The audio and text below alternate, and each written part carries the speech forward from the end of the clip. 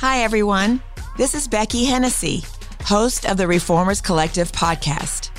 This episode is a conversation I had with guest speaker Drew Neal, leading up to the first Reformers Collective conference held on October 18th and 19th at Trinity Church in Cedar Hill, Texas. Welcome, Drew, to Reformers Collective. Hey, thanks so much, Becky, for having me on here. Just so honor you guys. You're tremendous pastors and leaders, and just so looking forward to our time together. I guess we met at the Reformers Roundtable almost 2 years ago in Florida with Bishop Hammond and Elizabeth Time-Fook, and we kind of connected that way. And then you helped me with a purchase and a sale of a building here in Cedar Hill, and then just things began to happen. And you've poured into our leadership so many amazing things. And one of the things you talked about was reformation. You talked about the need for reformation coming out of revival. And we hear a lot in the Christian world, in our worlds, about revival. But without something coming out of that revival, it just feels empty or without purpose. So would you talk to me and to all of us today a little bit about why reformers and what that looks like to you? Yeah, of course. And, obviously there's a lot of, this is an open conversation because really we're, as the body of Christ, we're discovering what these things really mean. But in my personal experience, I've been walking with the Holy Spirit since I was a child. And, I was healed of lymphoma at the age of 8, radically healed, and had a tumor completely, dissolve in the presence of God. I met the Lord on my 9th birthday, out of a dream, speaking in tongues, and encountered the presence of God in a powerful way that birthed a desire for intercession. We had a prophet move in with us and lived with us for a few months. And every morning we would get up and just practice hearing God's voice in 1989. I mean, this was like, unheard of. And so, I was so blessed to have the opportunity to learn how to walk with Holy Spirit at such a young age. And I was very devoted to that and committed to that. And so I've been around all kinds of different types of revivals because of it, because the hunger to want to encounter a big God is tremendous. And I love hunger in the kingdom. And so, I've been in every type of sweaty Jesus meeting you could ever imagine. All the fire and the more I've fuego. got all the t-shirts. Yeah, exactly. And I love those things. I mean, I need God to be bigger than I understand.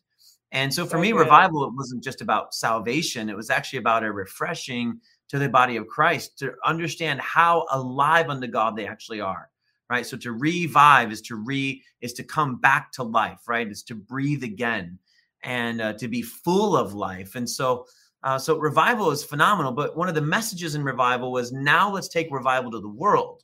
The world needs revival. And for me, I actually think the church needs revival, but I think the world needs reformation.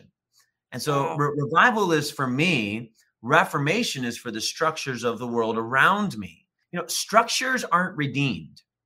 Like, structures don't get saved. People do. Mm-hmm. Right? So it's just like the idea of, music isn't Christian, people are, right? And so it's just a mechanism that amplifies the heart of the individual who's utilizing the structure to accomplish their vision or their goal or whatever they're focused on. And so we don't need, the world to get saved from a structure or a system standpoint.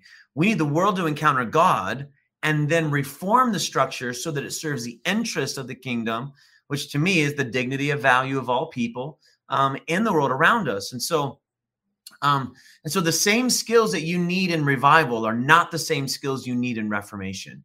They are a different set of skills. It's a different mindset. It's a different outcome that we're looking for. And so we need to begin to be opened up to really understand, what is reformation? Why is it needed? And of course, then how do we go about it?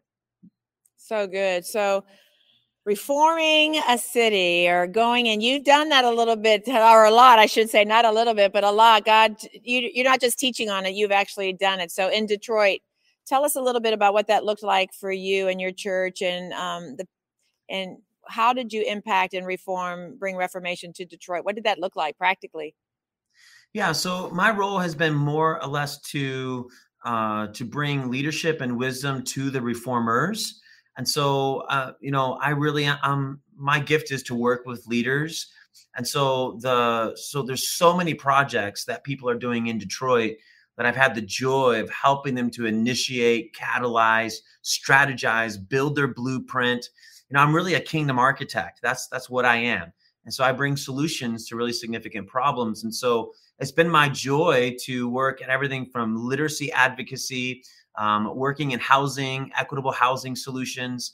The Lord ended up giving me a download for an economic restoration blueprint for urban city centers. And that ended up getting me to Washington, D.C. It was adopted by one of the major cabinet members of the administration. It's been adopted now in 19 cities across America, of which Detroit was the prototype. And it's really been this process of not so much, what got done. The powerful thing is who we're connected to while we're trying to get things done. And so the dignity of value of people is very interesting because, there's in the world, and I'll probably speak a lot about this at the event there in Dallas with you guys here next week, which I'm so excited about. But the world wants to solve problems, and they're very focused on solving problems. But from a capitalistic point of view, all you have to do is solve a problem and then sell that solution, and you can make money. And so the idea of just trying to make money off of a solution actually is a competing commitment.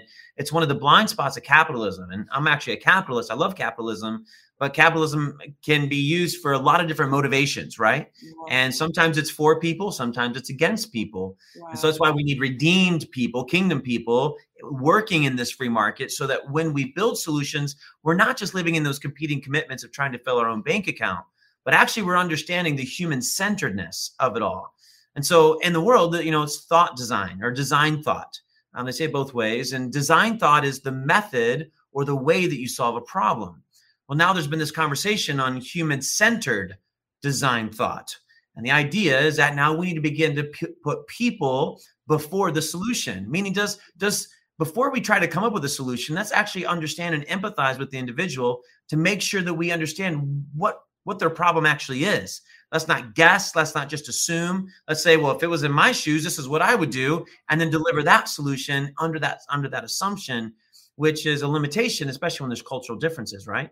Right. And so it's exciting in the world. This conversation is happening of, yes, let's solve problems. Yes, let's do it from a human centeredness point of view. And this is basically where this is at, is the social justice movement. Right. Social justice is the idea of we're aware of people and we want to solve problems. But, one of the challenges with the social justice movement is it's over leveraged in the sense of it's not actually including God in all of it. And so I think we need God-sourced, human-centered design thought. We actually need to understand God has solutions for problems, and it doesn't matter how challenging the problem is. It doesn't matter if it's in poverty, if it's in literacy, if it's in banking and mortgage and loans. It doesn't matter what scenario you want to address systemically that needs reformation. God is the solution for all of these things. But when you only know the God of revival, when you only know the God of great faith, and you don't know the God of wisdom, you'll miss out on how to architect and the blueprint from that place of faith to discover and to build the solutions that are necessary so that the systems start to perform in a way that actually brings value back to the person. And this is really religion in its greatest form, right? Religion is form without power. That's what Reformation does. It addresses form without power. And so in our education system, we have form without power. In our criminal justice system, we have form without power. In our churches and some of our denominations, we've got a little bit of form without power, unfortunately. And we need, and some of it's evil in some instances, especially in the world where there's no God involved. But most of it is just the idea of we built something that was serving the interest of the few 25 years ago. And we never reformed to allow the voices of who has their needs need to be met today for them to be eligible to the benefits of the system. And so we just need to reform those systems so that it actually serves the interest, so that it has form that supports the power of what's trying to be distributed out into the world. Wow. Okay, my mind. Where's that mind blown emoji right now? Because You just came against the problem with social justice. We love social justice. I love social justice. I want to see justice. I am a justice person. But without the God-sourced wisdom, we fall short every time. It becomes, what you're saying is just more form. Without, and so what ends up happening is we amplify our ability rather than amplifying God's ability. wow. Okay. Right? So God is a God of justice. There's no one, there's some people who have a hard time with social justice in the kind of fundamental faith circles. And the reason they have a problem with it is, there's actually a bunch of reasons, and we don't need to rabbit hole in there. But ultimately, if they believe that God is not a God of justice, that the grievances that we're seeing inside of our brothers and sisters' lives, our neighbors' lives, if we don't believe that's grieving God's heart, we have a problem. We have a major problem.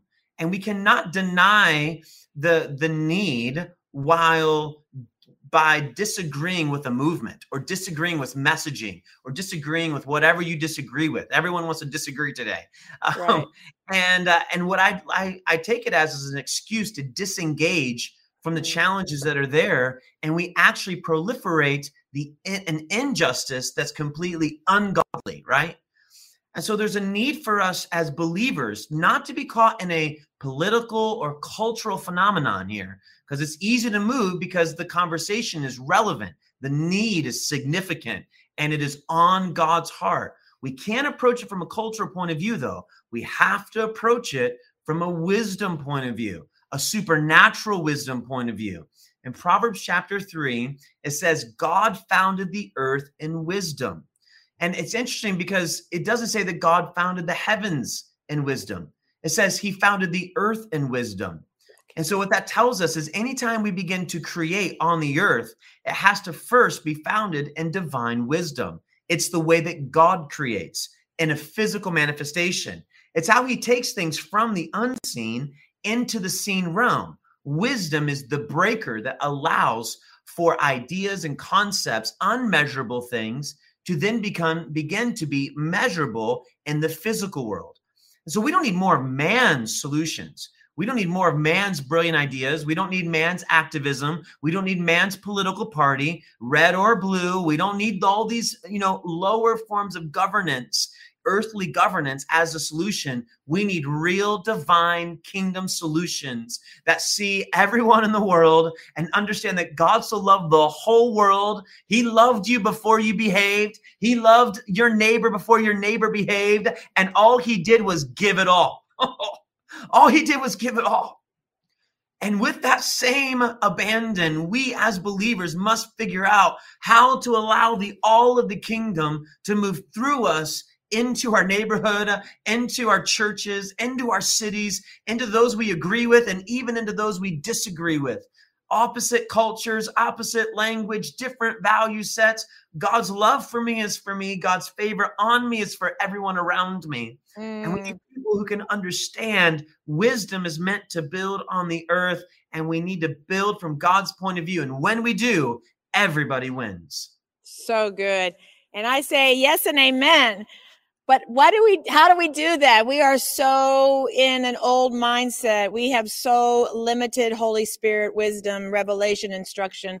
And it's obviously why, because the enemy wants us to keep from reforming and recreating and redesigning the earth. But what do we do, Drew? I know you have a whole teaching, your whole business is set on this. How do people find you? How do they learn how to become solutionaries? How do we tap into that wisdom and revelation of Holy Spirit, of God himself? What's a couple of things that we can do? Yeah, well, I think from a mindset point of view, and thank you for just offering for ways of people to get in touch with me. And I'll hit that here in a moment. But the thing that we have to understand is the most courageous thing you can do right now is not confront an evil. The most courageous thing you can do right now is give yourself permission to be yourself. Because truth is a person. Truth is not an action. Truth is a person. And authenticity, humility, purity, positions people to be experienced and the raw form of what God designed to be true. And when we show up as our authentic self, light confronts darkness. It's impossible for darkness not to be confronted when light shows up.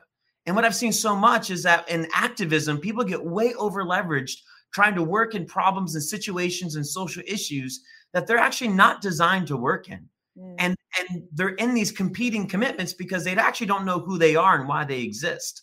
They're not actually understanding. And so what ends up happening is they're trying to serve people who do know who they are.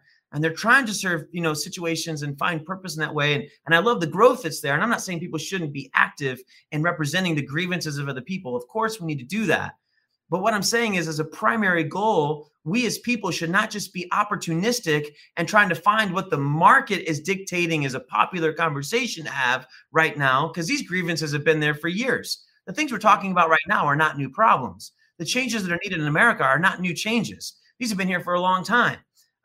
We go in waves about which ones we talk about because maybe there's new grants and money available for this problem. And there's opportunity over here because this leader finally raised their voice. And now, okay, so we'll all run over here and talk about this thing, or we'll run over here and talk about this thing. No, we actually need solutions, and solutions are going to be founded when people accept responsibility for who they are and how to position themselves as a solution. A solution is not a thing. A solution is a person. Truth is a person. Yeah. The light of God moving through you, it's a person. We need people who look like Jesus. We don't need them to have the best argument. We don't need them to know all the data. We don't need them to have everything figured out. We don't need them to have a better political strategy. We need them to look in the face of Jesus and then go be that authentic self out in the place where darkness is trying to, rule the world. And so in the meanwhile, we'll deal with the darkness while we're there being our true self. So the most courageous thing we can do is be ourselves. And that requires us to know who God is. When we know who God is, we can have an upgraded perspective of who we are. When we have an upgraded perspective of who we are, we can then have an upgraded perspective of who the church is, or who the body is, or who we are. And so we need that revelation of understanding how to do our own work. How to do the work of knowing ourselves, becoming more aware, and allowing God's sourced, human-centered design thought to be a motivator for us, so that everything starts with the kingdom that then comes into the depths of humanity, that then gets me into the functional piece of solving problems. And so I run a mentorship program helping reformers, solutionaries, as I call them, to understand how to master their identity, master their purpose, find out who you are, why you exist. I then have levels in the mentorship program to get into business incubators, where I help people launch platforms, launch and distribute their solution. We prototype solutions in the marketplace. I have a brilliant team working here, and we also have quite a few funding solutions as well. And so it's my joy to serve people like who are coming to this conference, who want to go and accept responsibility for a problem, but not just because they want to be busy, and not just because they love their neighbor. You're supposed to love your neighbor as you love yourself, actually. And so there's something powerful about loving God and then loving my neighbor to the level I love myself. If I'm not in line with who God says that I am, it will dilute my capacity to love my neighbor at the level that they're worth, simply because I don't understand what I'm worth. And so I have to get right with God and get centered with who I am and why I exist, so that then I can go serve without limitation. And so good. One of the stories. Solutionarymentorship.com. Solutionary what? Say it again. Solutionarymentorship.com. Awesome. Just what you're saying, a little story that kind of illustrates it in my own life, not to the full extent because I'm anxious to learn from you. But I got to be a chaplain for the WNBA team, the Dallas Wings. And I felt like I had to be this amazing, powerful fire preacher. We got 8 minutes to do a devotion with these basketball players, just minutes before their game. They're not thinking about God or, their sins or revival or anything like that. They're thinking about the game. They're paid to play the game. But I thought I had to be, TD Jakes, female. Like I had to just come, and I was frustrated. I was overwhelmed. I was dreading it because I felt like I always fell short. And then I just had this come to Jesus moment. And I just told him, I cannot be what I think that they need to be. But you know what they needed me to be was Mama Beck, with some candy and with some love and with some hugs and with some concern, and, you know, texting them, and, you know, sending them in some Instagram love. And so I ended up coming with this big bowl of candy and, you know, loving the security people and just being me with, and not trying to be somebody that they could watch on YouTube. They can get all the messages and all the sermons and all the Bible studies somewhere else. But what they needed was, you know, just someone to love them, to see them. And as I began to do that, then they began to come into more relationship with me, be more open. I began to have more favor. You know, I got to go to the playoffs and they invited me to all the team stuff and everything like that. And I never had it before, but when I became more of a servant and just a lover of people and seeing them for where they were with this big bowl of candy, you know, things shifted for me. Like I quit trying to be what I thought that they wanted me to be or what they needed me to be. And I just took myself and my love, you know, into those rooms and into those spheres. And it changed my relationship with the players and with the management and with everybody. And now I'm having really great, much more influence and much more results, you know. So maybe, is that what you're talking about? Is that like a story about what you're saying? Yeah. You know, I think that's a brilliant story because, you know, you had, you know, the pressure, there's pressure to perform. There's pressure to do things according to the model or the things that other people have done. And what I just heard you say was Paul's, you know, letter to Timothy. You have many teachers, but you have not many fathers. You know, there are many teachers, but there aren't many Beckys. You know, there aren't many people who can actually love these people at a level that you're able to love them. It takes a high level of spiritual intelligence and emotional intelligence to go in and to love people in a safe way that are of high prominence, high influence, high net worth. It takes a particular skill set to do that. And then, you know, when you go in there, not have, you know, being yourself, I mean, that in and of itself is actually the most valuable thing because access to information, we've never had more access to information than what we do right now, but we don't have much access to connection. And the world's starving for real connection, human interaction that's safe. It's, you know, that's focused on the dignity of value of all people. And so, you know, to me, that is, you know, that's a word of wisdom, you know, that you gain there is like, what do they actually need? Do they need a rah-rah pep talk, you know, do something that someone else has already done that they could all get on their playlist in their headphones anyways? Or can I go bring them an experience that no one else could bring them, which is an authentic and pure Becky Hennessy. Right. So there's only one of you, and no one else can offer and deliver what you bring them. And so I think that's brilliant. And you brought so much freedom just to so many people right now by saying that all we have to do is be our authentic self and not be something that we think that somebody else needs or whatever. And it just breaks down walls, Drew. It just breaks down walls when we can breaks down walls, first of all, in myself, right? In me, and loving myself. And then it breaks down walls in my relationships with other people. And it's a beautiful thing. So I'm excited about Reformers Collective. It's Monday and Tuesday, October 18th and 19th. You're going to be there for the Monday afternoon session, speaking in the main session, and then in a breakout session. So anybody who wants more of Drew Neal and his wisdom and strategies and just to be connected, I think that those are the two things, Drew, that through the prophetic and through different people have said is going to happen at this collective. Number one is that they're going to see their purpose. They're going to hear the Holy Spirit, and God's going to show them vision, purpose, you know, about themselves, about, you know, where they're supposed to go or what they're supposed to do or who they're supposed to connect with. And then the second thing is that they will find mentors and people who can speak more life into them, give them more direction. And so I'm excited for people to connect with you. So thank you so much for coming. We'll see you next Monday and Tuesday. Come on. It's going to be so good. I'm so excited. And, you know, I've had the joy of just working with so many different reformers that are in the mountains. They're working the tops of the mountains. And I tell you what, there's so much room we need so many more people. We actually need a whole generation of Josephs and Daniels that can get in position. And we're getting the language, but we got to get in position, which is that strategy piece.